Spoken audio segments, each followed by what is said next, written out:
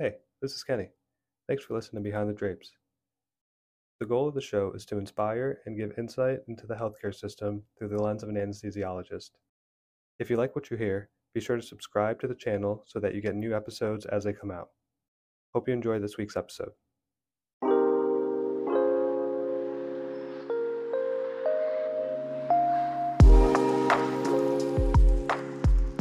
All right, so welcome back to another episode of Behind the Drapes. In this episode, we're going to be talking to Andrew, who's one of our finance gurus here in our residency program.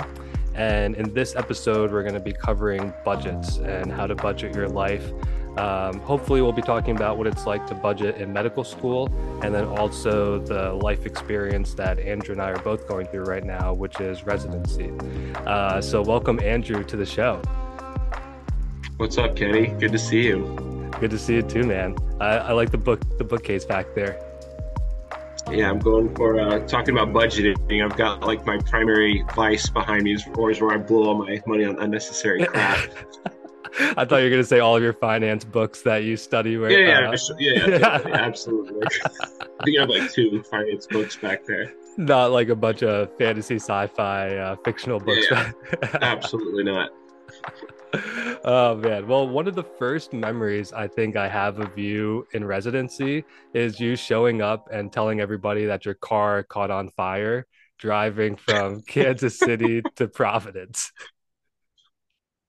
Yeah, that might be an example of taking the miserliness or budget consciousness a little bit to the extreme, to the point where it's a little bit self-defeating. I think I went through like three cars by the first 6 months of residency, which is probably not an efficient way or an effective way to practice budget consciousness. A little too far on the cheapskate side of things. Well, Yeah. honestly, I feel like getting a cheap car is a pretty relatable situation that people can find themselves in, especially when they're going for higher education and you're already strapped for cash, or you're in a job that isn't paying so well. So what was your car situation in med school? So I got really lucky. I mean, obviously, no one in med school is going to be buying brand new cars anyway. So I think everyone's kind of, as you said, in the same boats, looking for used cars. Obviously, it's a very different market now in early 2023 compared to when I bought a car in when it would have been like 2016 or something. But yeah, I bought mine off Craigslist. I found a guy who like treated this Honda Civic like a baby. It had probably 150,000 miles on it when I bought it, which is quite, but as a Civic, I took it into a Honda dealership, got, made sure everything checked out, looks great. And I rode it for another probably 80,000 miles before I finally basically just melted the engine. And that was my fault. I loaded like a million pounds of books on it and was driving through the absolute peak humidity from Kansas City to Providence, and it really couldn't take the load. So it could have probably driven for another 100,000 miles if it wasn't for my stubbornness with that. But yeah, I got pretty lucky off the Craigslist. But no shame buying a car with a well over 100,000 miles, as long as it's like a Honda or a Toyota. Do you remember that moment when you were like, "Oh crap, I should need to pull over because my car is on fire"? Yeah, it was less it was dread, but more so out of embarrassment than of like a sense of danger. Because my we were driving two cars. I was driving the Civic, my wife was driving one of my parents' pickup trucks with the rest of our crap. And she kept saying, Andrew, we can't make it all the way up this huge hill with the AC on, with all these books. I was like, it's fine, it's fine. Like, you don't know what you're doing. Just so I took over and drove it. And we were only like 3 hours outside of Kansas City. So we're around like St. Louis at this point. I remember just like the engine absolutely dying and like the power steering locked up. And so that's when I knew I was screwed. I was on the freeway and the power steering like Ooh, locked up. And I was like, like dang it. So I ooh. like remember drifting off through the side, like the highway, like very carefully. It was pretty dangerous in hindsight. But more so than the danger was just the sense of absolute shame, knowing that I told you so was coming any minute as soon as my wife Uh-huh. pulled up behind me.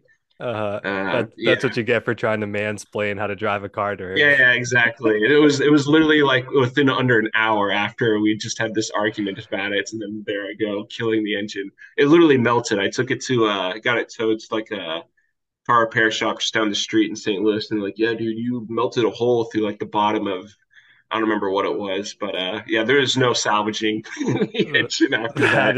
That is impressive. So after that happened, how did you go about getting a new car? So you basically So, made your way to Providence and then found yourself in a job that you needed to get to every day.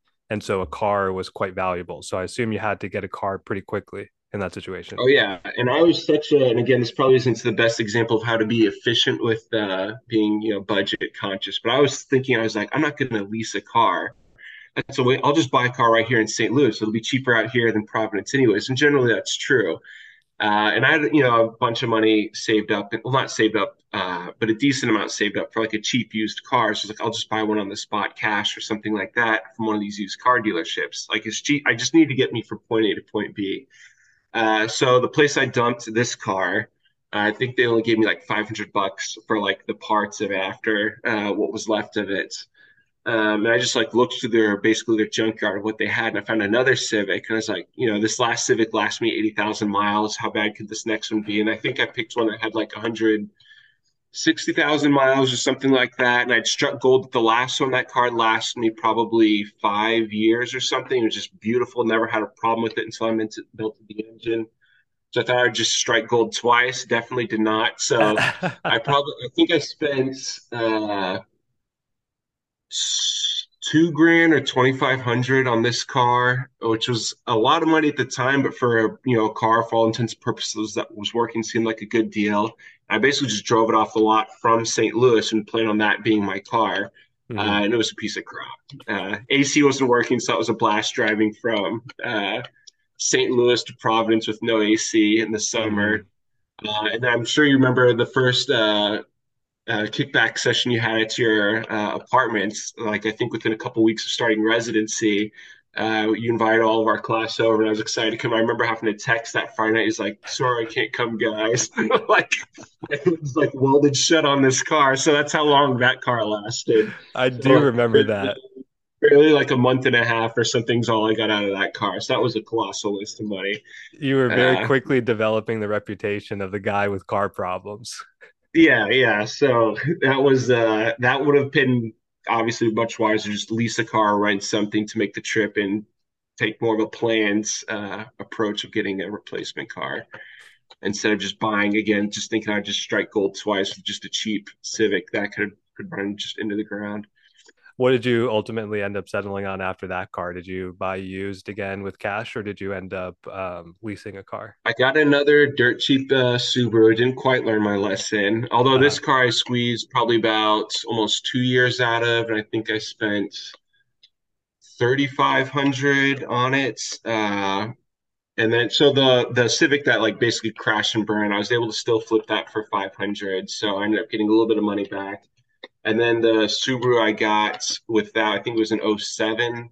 Also, that one had like 130,000 miles on. I got like 2-ish years out of that, and that one it didn't really die, but it just my wife wasn't too excited to be driving it on the freeway, so she basically forced me to upgrade. And I had some decent profits from other things coming in, so we got like a real car. And now I drive a 2018 Subaru with only nice, like 25,000 miles on it right now. So I got nice. that for a good deal.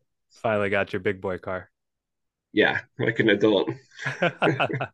So backing up a little bit to when you basically had your first emergent situation, you kind of alluded to the fact that you had, I don't want to put words in your mouth, but like an emergency fund or a lump sum of cash that was available.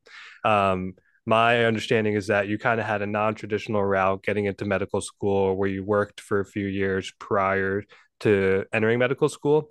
In that time, is that where you saved up some of your money that you had away in your savings? Sort of. So I worked 1 year before med school as an English teacher in Japan, which is a lot of fun, but not great for making a lot of money. I honestly probably only had like 5 grand saved up from that whole year going into medical school. Um, but I was really I picked, so my med school, I specifically went back to the state of Kansas, which is where I'm from, for med school for in-state tuition, even though I was an undergrad out in Southern California. And that was a conscious decision. Not that I got accepted to a million med schools, but between the ones I was accepted to, I specifically chose the cheapest tuition. I Mhm. think that paid dividends. I like lived at home for a year during med school as well. things like that. My wife, when I got married during med school, my wife had a job too, so that was nice for saving up. And I had a couple things I did to earn money whilst in medical school. Between that, yeah, the idea was, yeah, again, always to have sort of an emergency fund saved up, generally a month or two's worth of expenses for situations like that, When which you're I in kept medical burning through. from the cars or from other things as well. Yeah, burned through like three of those emergency funds in the span of a year. So I realized maybe that strategy wasn't working. I'm just going for the absolute cheapest car possible. Or you're taking advantage of the concept of saving up for the emergency fund and not letting it go to waste. What was that? Sorry. I said, or you're just taking advantage of the fact of having an That's emergency true. fund. Yeah, putting it to good use. Yeah, yeah. Flipping Uh, cars every couple months. when you're in medical school, did you take loans out? And when you took loans out, did you also take money for living expenses out?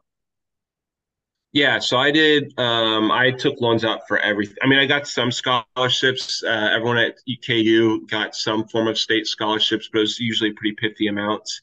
Like it was usually never more than like 4 or 5 grand. I think the most I ever got one semester was like 12 grand. But even in-state tuition, with the total cost of tuition and living expenses, it was probably 50K a year, give or take, and much more towards the end of fourth year when you have to worry about flights and all these, USMLE expenses, et cetera.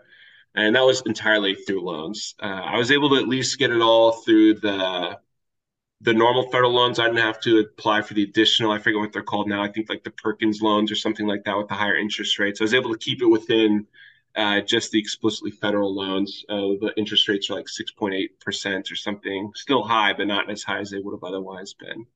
And that was, yeah, in my entirety of med school was through loans. And when you were trying to figure out how much to take out for your living expenses, were you calculated in that decision at all? Yeah, I tried to kind of look at what I was spending in college and extrapolate that into medical school. I severely overestimated my frugality in med school compared to college, where obviously I was living in dorms with a bunch of guys, didn't really have to drive a car around or things like that. When people would get drinks, it would be, beers in the dorms. It wouldn't be going out, to proper restaurants or pubs or anything. So my first year, I ended up having to go reapply for more loans. It was still well with under the amount permitted for the estimated cost of living, but it was definitely above kind of what I had personally estimated my living expenses would be based on, my time in undergrad. But then the subsequent years, I feel like I was pretty bang on with how much I would need for, transportation, food, things like that, and then at least having a little bit set aside for emergencies. What do you, if you had to pick like either a top three or top five things that your budget went towards in medical school, what would you say your priorities were? Yeah, I mean, outside of obviously tuition itself, biggest things, I mean, for everyone besides rents, food, like eating out, those are easily the biggest things. Then there's smaller things people don't think about. Obviously, the phone bill is a pretty big chunk, but all the additional subscriptions those pile up pretty quick, $6 here, $12 there. So I nixed all those right out of the get-go. So I don't have to worry about anything except just my phone bill and my internet bill, utilities bills, etc. But yeah, eating out, I tried to minimize things like alcohol. It's another thing people spend tons of money on if you go out to drink. So we'd always try to drink at, the house or the apartments or wherever I was at, paying rent for. Food as well. I mean, there's no secrets, right? Meal prep was a huge thing for me. I'd make all my stuff on Sunday and just eat that for pretty much the whole week. It's pretty boring, but very cheap. I do that for lunch, and then my roommate would usually make meal prep for the dinner, and so we kind of alternate that way. That's probably the biggest ways I'd save money is not drinking out, at least very much, and hardly ever eating out. So I feel like people burn money through those by far and away more than anything else. Oh, definitely. And like I feel like the more you drink, the more you're just willing to spend. So it's Oh yeah, absolutely. It's like a perpetuating vicious cycle. yeah, exactly. And then were you saying that you were saving a little bit of money too on the side? Yeah, so I like you know how when you apply for the loans during med school, you kind of again you can get they give you like the maximum amount for what the estimated cost of attendance, which includes tuition and what they estimate the cost of living to be. So I never quite had to take out more than that, but I'd take up enough and I'd try to leave myself I think it was something like 2K per semester is what I at the time thought would be sufficient for like an emergency expenses. Because at the time, I'm not married, don't have kids, so I mean, it wasn't didn't have any perceivable like health problems to really think about. It's more for things like if something happens to my car or need, some repairs in like the house I was renting or things like that that I was more worried about. Cool. And so when you were transitioning from being a fourth year in medical school to now you're a resident making a salary right around 60K, what were some of the biggest changes you saw in the way you were budgeting your life? Yeah, so I think especially fourth year, that's when I'm sure you can obviously relate. That's when it's no longer monopoly money. It's not just blank checks from the government. It's now it's your money that's coming and then leaving your hands. In addition, well, it didn't affect us too much as far as the loan repayments, given all the pauses during COVID. But that kind of made it way more real. Like, okay, now this is money. Not that it wasn't money before, but now it's more tangible. It's like an actual paycheck. So now I just started thinking about how am I going to start filing taxes, how am I going to tackle loan repayments, and just sort of going through the thought process of all that early on was really good to kind of nail down a budget going into things with regard to the loan repayments, things like health insurance. Through they're not quite as cheap, but at least better than what you'd get as a med student. Disability insurance, life insurance, things like that, which I didn't really ever think about as a med student. Do you ever use apps or have a way of like going through your current like monthly budget to see how you're spending money? Yeah, so I used, I think it was called Mints. I think it's still called the same app today, where it would kind of you just punch in your bank information, it just kind of automates what your expenditures would be at the time, like eating out, leisurely activities, bills, utilities. But it wasn't super useful at the time because 90% of the things I do, I just put on a credit cards for credit card points. So then it would just have this, like 80% of every single monthly feedback thing would just be other because it wouldn't be able to break down the individual credit card stuff. Of course, you could put in your credit cards and then it could break it down, but I'd be changing credit cards every 3 to 4 months. That was incredibly tedious. So I ended up just having like a basic, I did an Excel file for probably first 6 months of fourth year of medical school, just to kind of track and then average how much I was spending and do it that way. But honestly, after the first 6 months or so, I stopped using Excel files and just kind of went based on what I'd historically done and assumed it'd be in a ballpark of that. So I didn't have quite the granular data that I Mhm. previously did. Although my wife keeps a very detailed Excel file of her expenditures down to the penny every single week for everything. So that kind of balances out my sort of more vague accounting, I should say. Speaking of your marriage and finances, I think there's probably two avenues people can take in their relationship, and that's either sharing your budget or kind of having separate budgets. What do you and Leanna typically do? So we separate our budgets almost. Well, we obviously we share like the cost of rents, utilities, things like that. But she has her own bank account. I have my own bank account. Her paycheck goes there. My paycheck goes here. That's, I guess, easier to keep account of what we're each spending. Probably is the main reason we do it that way. And it's also, I think, easier just to kind of keep tabs on each other, like who's, being more frugal or who's maybe not being as frugal. I think it's a huge benefit and probably the single biggest thing for budgeting, saving things in general is if you're with someone, is to have someone who's of a similar mindset. As I'm sure you and Lily can definitely relate. As far as being on the same page financially is probably the biggest thing by far and away that affects finances early in your career, mid career, and certainly late career.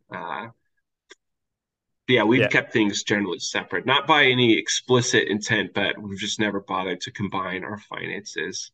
And it's worked out pretty easy for us so far. it's so true what you're saying that if you're scared to talk about finances in your relationship, eventually it's going to boil up and come out when you least expect it. So it's a healthy practice to have open conversations about finances. Oh, yeah. And early on, too, for sure. Any cons that you see with separate finances? Um, so I don't think in terms of finance, like financial health, I don't think there's really any cons keeping things separately. I guess if I was worried about her spending money on things, or if she was worried about me spending money on things, frivolously, that might be an issue because it'd be hard to keep track of, making sure we're both pulling our weights. Whereas if it was in the same bank account or the same credit cards, it'd be pretty easy to see, obviously, the statements. But neither of us are obviously worried about that at all. Um, Not really so much related to financial health, but she's from England and kind of getting her over here with the green card as we got married and all of that did make it a bit trickier by having separate bank accounts. I think if you have joint bank accounts, it makes that whole process a lot easier. There's more of a paper trail to kind of prove a codependency with each other. Mm-hmm. But that's not so much related to financial health, I would say. Yeah, but otherwise, I don't really see any cons to it, Okay, honestly. cool. Do you and Lily share accounts, or do you We guys do. keep it separate? You No, we do? do. We do, but our bank actually allows us to, we have two separate credit cards with each of their own numbers. And so on the statement, you can see if like either Kenny made a purchase or Lillian made a purchase. So you can kind of like eyeball Nice. it that way. But it comes out of the same pot. That makes sense. Yeah. Leanna does send me, so she's the one who takes care of the rents and the utilities, and she sends me a bill every month that I have to transfer from my bank over to hers. And likewise, I'll send her a bill if like I'm the one paying for the food or whatever. We don't get too granular about it, but we like to try to keep it even so it's not just tanking one person's account versus the other. Oh, it's amazing. That can always be a little bit annoying getting like a bill from my wife every month or vice versa, I'm sure. That's amazing. When we go out to eat for dinner, I'll still grab the check from the waiter and say, "Oh, don't worry, honey, I got this one." All I'll do the right. same thing and then send her the bill like 2 weeks later. Send her a Venmo request. Yeah, exactly. Oh, that's funny. All right. So just to wrap up a little bit, is a piece of advice that you would leave with the listener that you think was really useful in just setting yourself up to have financial health or living financially well in your life? Yeah, I think no one's going to care about your financial well-being, period, but certainly no one's going to care about it more than you yourself are going to care about it. So it behooves you to take an interest in it earlier than later because none of your medical advisors, your instructors, none of them are really care about it. They care about you, but not that aspect of you. No financial advisor you ever have is really going to care about it because they're incentivized for they get they sell you the deals, the products, things like that. So unless you want to be, being played, basically, you kind of need to take an interest in that very early on. And the absolute foundation of that is learning how to budget, learning how to save, make sure you pay yourself before you pay anyone else with each paycheck, whether it be, retirement, emergency funds, making sure you have money to kind of do the things that you want to do and not just, losing it daily to things that don't really bring as much enjoyment, like eating out versus eating at the house. How much more enjoyment are you really going like eating out several times a week versus just, maybe once? Same with drinking out versus, drinking at the house, things like that. And then same with even the bigger budget things like the car, where you go to med school, where you go to residency, things like that. Those kind of pay dividends down the road in terms of how much money you will or won't have based on those decisions. Solid, man. Real solid advice. All right. Yeah, Well, thanks. Andrew, we're going to have you back in a future episode where we're going to be talking about one of your, or maybe multiple of your side hustles. But I think that adds to sort of the coolness and the wealth savvy factor that you carry yourself with. So, just as a little bit of a sneak peek, can you describe your side hustle in one word? So the one I'm doing right now is basically a consulting job. Right One now with word. One Google. word. One word. Oh, Google, I guess would be the most interesting All word. right, People's perfect. We'll interest. leave it. We'll leave it right there. All right. All right, man. Talk to you later. See you, man. Bye.